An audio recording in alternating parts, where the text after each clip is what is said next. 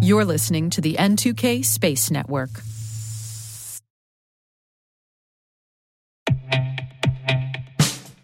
And now, a message from Cyberbit. Mastering cybersecurity is like mastering a sport. You build muscle memory through rigorous practice, then you train as a team to foster cohesion while operating under pressure. Like athletes, cybersecurity professionals thrive on hands-on simulation. But traditional courses, certifications, and open-source labs won't build you a winning team. You need Cyberbit.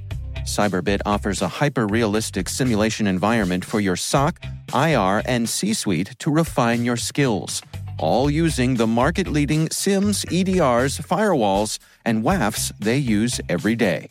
Cyberbit is offering CyberWire listeners a free live-fire exercise. Sign up your team now at cyberbit.com/cyberwire.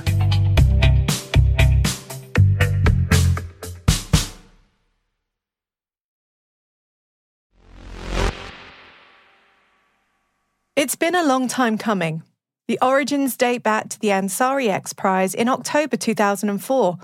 The discussions that followed were something along the lines of, if you build me a spaceport, I'll build you a spaceship.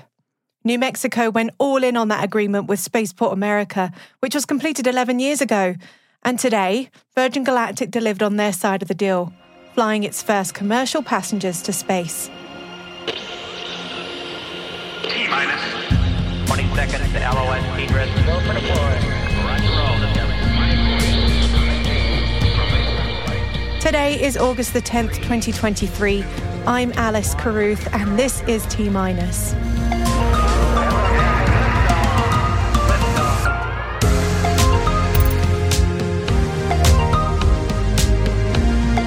Virgin Galactic takes its first commercial passengers to space.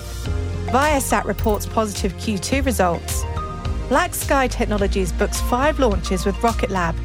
And our guest is Chad Anderson, Managing Partner at Space Capital on Q2 space investment and stabilization in the market.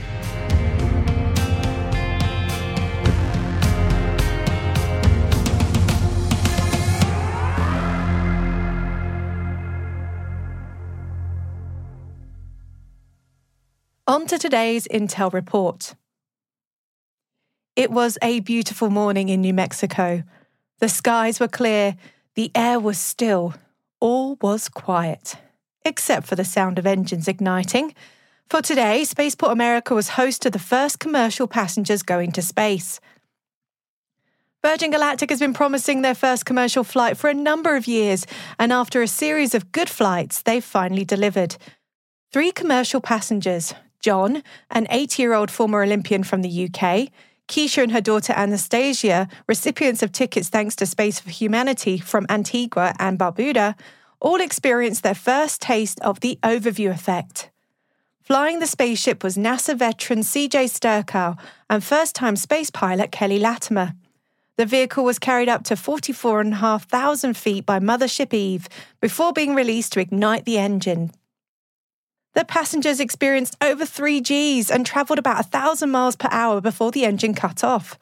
The spaceship reached an apogee of 88.5 kilometres, about 54 miles above the Earth's surface. The passengers experienced several minutes of microgravity before the spaceship turned into a glider and returned to the runway at Spaceport America. Congratulations to all involved.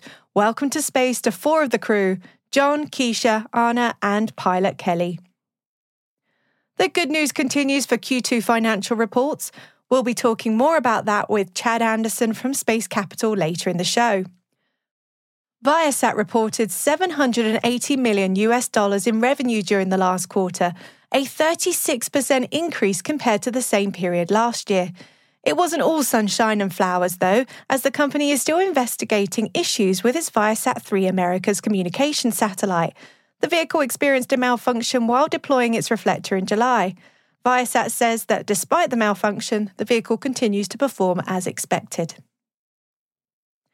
And Black Sky is also reporting a jump in revenue for the last quarter. The Earth Observation Company says they made $19.3 million in revenue in the second quarter of 2023, up 28% from the prior year. The company also announced a 5-year contract deal with Rocket Lab. Rocket Lab has been used by Black Sky Technologies for 6 launches since 2019. The new contract is expected to see Black Sky's satellites launched by Rocket Lab's Electron rocket from New Zealand starting next year. And Rocket Lab continues to show that it's in the game as the leader of global launch, signing a new agreement with a confidential customer for a HASTE mission from the Mid-Atlantic Regional Spaceport next year. HASTE, which stands for Hypersonic Accelerator Suborbital Test Electron, held its first successful launch this summer. Rocket Lab says that they signed the agreement with the undisclosed customer just days after the test in June. NASA has renewed its contract with Spire Global to provide Earth observation data to the US Space Agency. The contract represents a $500,000 increase from the previous award of $6 million in June 2022. The award is part of NASA's Commercial Smallsat Data Acquisition Program, which Spire has been part of since 2018. With this contract extension, Spire's data will now be available to all US government-funded research and federal agencies for scientific purposes. It's not all good news for Earth observation company Hawkeye 360. The company is the latest to fall victim to issues with solar interference. Their satellites are experiencing problems in orbit, due in part to a failure with the propulsion systems made by Austria-based Impulsion. Hawkeye has requested temporary permission from the Federal Communications Commission to operate 3 of its satellites at a lower altitude. The company has also requested permanent authority to operate its constellation at orbital altitudes of 400 to 615 kilometers, given the propulsion failures. OneWeb has locked a major US partnership with IP Access International. IP Access isn't just any partner. They're major players in terrestrial and space mobile connectivity, especially for enterprises and emergency services. This move is building on OneWeb's momentum after completing their global satellite constellation. Now, imagine combining OneWeb's high-speed, low-delay satellite network with major ground cellular services all under one roof. Put those 2 systems together and you get what the companies are calling Super Gig, a service designed especially for critical mobile operations, marrying terrestrial and space networks. Link Global, a major player in satellite-to-phone connectivity, and Vodafone Cook Islands announced the start of their new direct-to-mobile phone satellite service to Vodafone Cook Islands subscribers using Link's cell towers in space. The Cook Islands, vast and remote, crave this innovation. It drastically extends their connectivity without the huge setup costs. Imagine not just islanders, but fishermen and tourists having unmatched connectivity. This isn't about just one partnership. It signals a future where remote regions globally could bypass traditional infrastructure. Russia is back in the lunar game after a 47-year hiatus, launching the Luna 25 craft. Their aim? For all the fans of Apple TVs, for all mankind out there, the Russians want to turn fiction into reality with a soft landing on the moon's south pole, an uncharted territory that might hold significant water ice deposits. Oh yes, that region again. NASA's prior findings suggest water is present there, and if Luna 25 succeeds, it could accelerate how we plan for fuel, oxygen, and life support for future space missions. This launch is more than just about water. It's a testament to the Russian space program's resilience amid major economic and geopolitical challenges caused by Russia's invasion of Ukraine. They're not alone. India's Chandrayaan-3 is on a similar quest. The moon race is heating up. The International Space Station National Lab is partnering with NASA to fund up to $5 million in research that aims to harness the unique environment of space to fight diseases like cancer. This is a strategic move, aligning with the Biden-Harris administration's Cancer Moonshot initiative, which targets reducing 4 million cancer deaths by 2047. What's special? The research calls for innovative applications of stem cells, biomanufacturing, and more, focusing on novel treatments and patient care breakthroughs. This not only benefits humanity, but also aids astronaut health for long-duration space missions, like Artemis. Proposal submissions kick off soon, with an informative webinar on August the 24th. A link is in the show notes.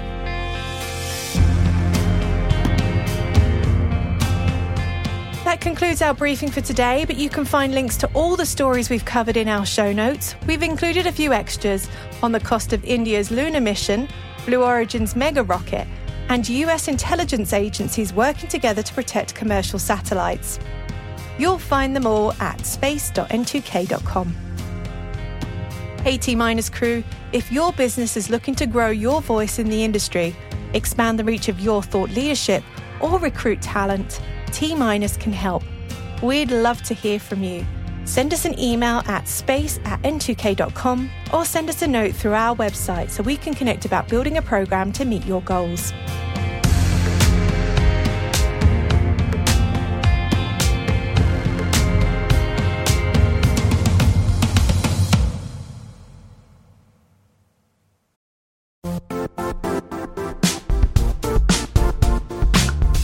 The IT world used to be simpler. You only had to secure and manage environments that you controlled. Then came new technologies and new ways to work. Now, employees, apps, and networks are everywhere. This means poor visibility, security gaps, and added risk. That's why Cloudflare created the first-ever connectivity cloud. Visit cloudflare.com to protect your business everywhere you do business.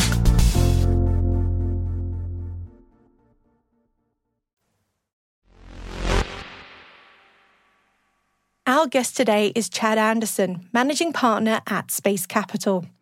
Chad came on T-Minus when we first launched the show and gave us a really good update on Q1 reports and has just recently come out with Q2 reports. 2022 was all doom and gloom for the second quarter, so I started off by asking Chad, what are we looking at in 2023? Q2 is an interesting time to sort of check the pulse of what's going on. So it's one of our most viewed reports. And, I think the key takeaway this year is that there's signs of stabilization. So we saw another $6 billion invested in Q2 across the space economy. We've now seen $280 billion invested into nearly 1,800 unique space companies over the past decade. Big part of that was Maxar take private. There was a big private equity deal done for Maxar. About $4 billion of that was equity, which makes up a big piece of that. If you remove that, then still a pretty low quarter. But overall, if you look at everything that's happening here, there's stabilization across the board. Things are looking healthy from a forward-looking perspective. So there's really healthy front of funnel, early stage companies. There are a number of rounds and the amount of capital that seed and Series A companies raised actually increased quarter over quarter. So that's promising for what's to come. And also, obviously, the public markets have had a bit of a bull run in the first half of this year, which is a leading indicator for private markets. So reading your report, Space Capital seems to break up the space economy in three different areas. Can you talk me through those three areas and what you're seeing for the future coming through those? The space economy is quite broad. So, for us, it's a lot more than just rockets and satellite hardware. We're really interested in the data that's coming off of orbital assets. And so we're really investing in next generation digital infrastructure from orbit. If you look across industries, you've got launch, which makes up about 10% of all activity, investment activity and market value. And then you've got what we call emerging industries, which are space stations and, manufacturing in orbit and some of these new areas. Satellites make up 88% of all the value in the space economy today. And that's GPS, geospatial intelligence, and satellite communications are the three key technology stacks. And then we've come up with this really useful framework where we look at it in terms of the infrastructure. So the satellites that are in orbit generating the data, the distribution, so the companies that are harnessing that data and making it accessible to the tech community who's then building applications based on those really valuable data sets from orbit. So a lot of value accrues in the application space. And at Space Capital, we invest across all those sectors and technology layers. A report came out looking at M&A or mergers and acquisition as a really hot area. And we've obviously seen a few of those happen in this last quarter. What other takes have you come from this last quarter and what do you see happening in the next quarter or throughout the rest of the year?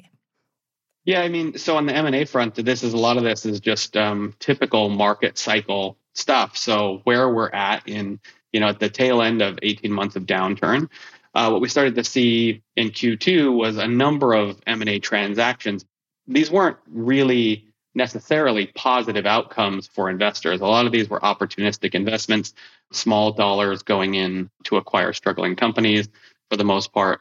We still got a ways to go before we start to see some of the more growth-related companies with strong prospects in front of them getting picked up for premiums. And so that's kind of where we are. We're looking at this, if you kind of look at it through the lens of the Gartner hype cycle, 2021 was clearly the peak, and we're in a bit of the trough at the moment. But we are seeing a lot of innovation in the space economy still. We're seeing a lot of really interesting companies and teams executing. And the three areas that we're really looking at that we think are going to drive significant near-term growth are satellite communications, going direct to cellular. So you can see this in SpaceX's Starlink and teaming up with T-Mobile and several other companies and telcos that are getting involved in this. We think that's a massive opportunity. Climate measurement and action, powered by geospatial intelligence. So Earth imaging satellites getting valuable information about our weather and changes on the surface of our planet. And the era of spatial computing, powered by precise positioning and Apple's Vision Pro. This is maybe something that not a lot of people think of as fitting within the space economy, but spatial computing, mixed reality future is underpinned by all of the key satellite technology stacks, GPS and positioning, geospatial intelligence, and layering digital information on top of maps and satellite communications, which is allowing these experiences to persist across space and time. So it's quite interesting that you picked up on Earth observation as being a key area. And obviously recently Planet has just come out and said that they're laying off about 10% of their employees. And we've obviously seen others go under, like Virgin Orbit in this last quarter. Do you think we're going to see more of that going forward throughout this year? Yeah, Talent's been a really interesting story in Q2. We have seen some struggling companies either get acquired or fail altogether, which is always difficult and sad to see. Although, if you sort of step back and you look at this from the macro market perspective, we think a lot of this is really healthy in the long term. But no, we've even seen, large companies that are well capitalized and doing well, trimming staff as well. And I think seen as more of a positive in terms of the companies are sort of buckling down, recognizing that they may be overhired in the peak of the market, thinking about structuring their business to focus on revenue and prioritizing profit. I think that's what we saw in the case of Planet, and we've seen it in several other large companies as well. But, the key takeaway for us as investors is that these companies and the leaders at these companies are finding ways to do more with less, which is a really positive signal for private market investors like ourselves. So we've just seen SES coming out saying that about 10% more revenue this quarter than they've had in previous years. And Rocket Lab's had some really good results as well in Q2. What other companies should we be looking at going into Q3, thinking what's going to be progressing, you think? Yeah, I think, Rocket Lab is a really interesting one. I think they're up 85% on the year. And, that's a Space Capital family company. We invested in that company in the past as well. So it's great to see that. Look, there's still relatively limited opportunity to invest in the public markets. We saw a lot of companies go public via SPAC. A couple of those are post-product, revenue generating companies like Rocket Lab, like Planet Labs. But there was many others that were just sort of taking advantage of or looking to use the public markets as a way to raise capital. And unfortunately, most of those companies were wholly unprepared for the level of financial, and disclosures and things and what it means to be a publicly traded company. And so unfortunately, we've seen a lot of those not trade very well. What I would say is that there is a lot of really interesting things happening in the private markets. We've been, since SpaceX opened up the space economy for new entrants to come in, a little over 10 years ago, a lot of companies have been coming in and innovative and building their businesses over the last 5 to 7 years. And so a lot of those companies are now at the point where they're sort of ready for the public markets in the traditional route, meaning that they've done the hard work to prepare themselves, to be in a position to go public and succeed when they get there. I think we're just waiting now for the public markets, for the IPO window to open up again, and then we'll start to see some more interesting names for retail investors to participate. So you mentioned some of the SPACs, and one of the ones that comes to my mind is Virgin Galactic, who haven't had a particularly successful time when it comes to their stock, but yet are having a successful time when they're finally picking up their business. Why do you think that is? Why do you think the market hasn't reflected their flight plans? I think that the markets might be. This company has been in existence for a very long time, and they have raised a significant amount of capital. So they are now operationally finally getting to operational flights, which is really great to see. But I think what we've learned now is kind of something that we've always, the lens in which we have always looked at this company is, even if it gets to operational flights, how does it actually make money, and how does that actually translate to profit? How do they make up for all the capital that they've raised to date? And it's difficult to see. In the earnings call, it was really about, we are now into operational mode, and we're going to be doing more of these operational flights, but they're not going to generate a whole lot of revenue. So, I think that just really reflects the difficulty in launch as a business proposition. It is technically very difficult to get to orbit, which Virgin Galactic is not, but, to even get a prototype flying, and then to move from that prototype to, operational flights and a regular launch cadence is very, very difficult. And even if you can manage to do all of that, the business model and the unit economics and launch are really brutal. So it's very, very difficult to build a successful business in launch. And I think we're seeing that play out in the stock price of Virgin.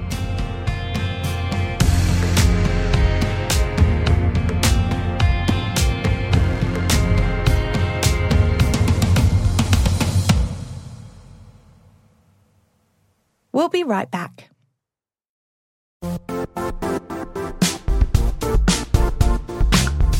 And now, a word from our sponsor, Zscaler, the leader in cloud security. Cyber attackers are using AI in creative ways to compromise users and breach organizations. In a security landscape where you must fight AI with AI, the best AI protection comes from having the best data. Zscaler has extended its zero-trust architecture with powerful AI engines that are trained and tuned by 500 trillion daily signals. Learn more about Zscaler Zero Trust Plus AI to prevent ransomware and AI attacks. Experience your world secured. Visit zscaler.com/zerotrustai.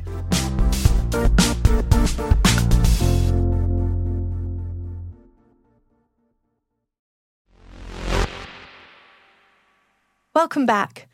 So we started off the show talking about commercial passengers that had bought a spaceflight ticket. Would you do it? Well, there are plenty of companies now offering the opportunity. Another option could be a balloon flight to the edge of space.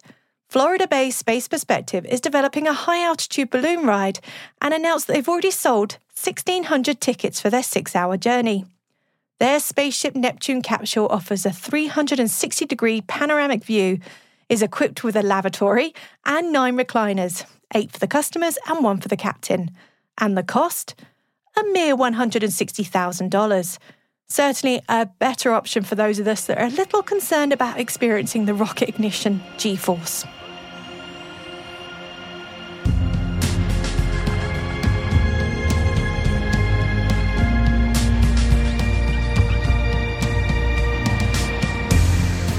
That's it for T-Minus for August the 10th, 2023. For additional resources from today's report, check out our show notes at space.n2k.com. We'd love to know what you think of this podcast. You can email us at space@n2k.com or submit the survey in the show notes. Your feedback ensures we deliver the information that keeps you a step ahead of the rapidly changing space industry. We're privileged that N2K and podcasts like T-Minus are part of the daily routine of many of the most influential leaders and operators in the public and private sector, from the Fortune 500 to many of the world's preeminent intelligence and law enforcement agencies. This episode was mixed by Elliot Peltzman and Trey Hester, with original music and sound designed by Elliot Peltzman. Our executive producer is Brandon Karff, our chief intelligence officer is Eric Tillman, and I'm Alice Carruth. Thanks for listening.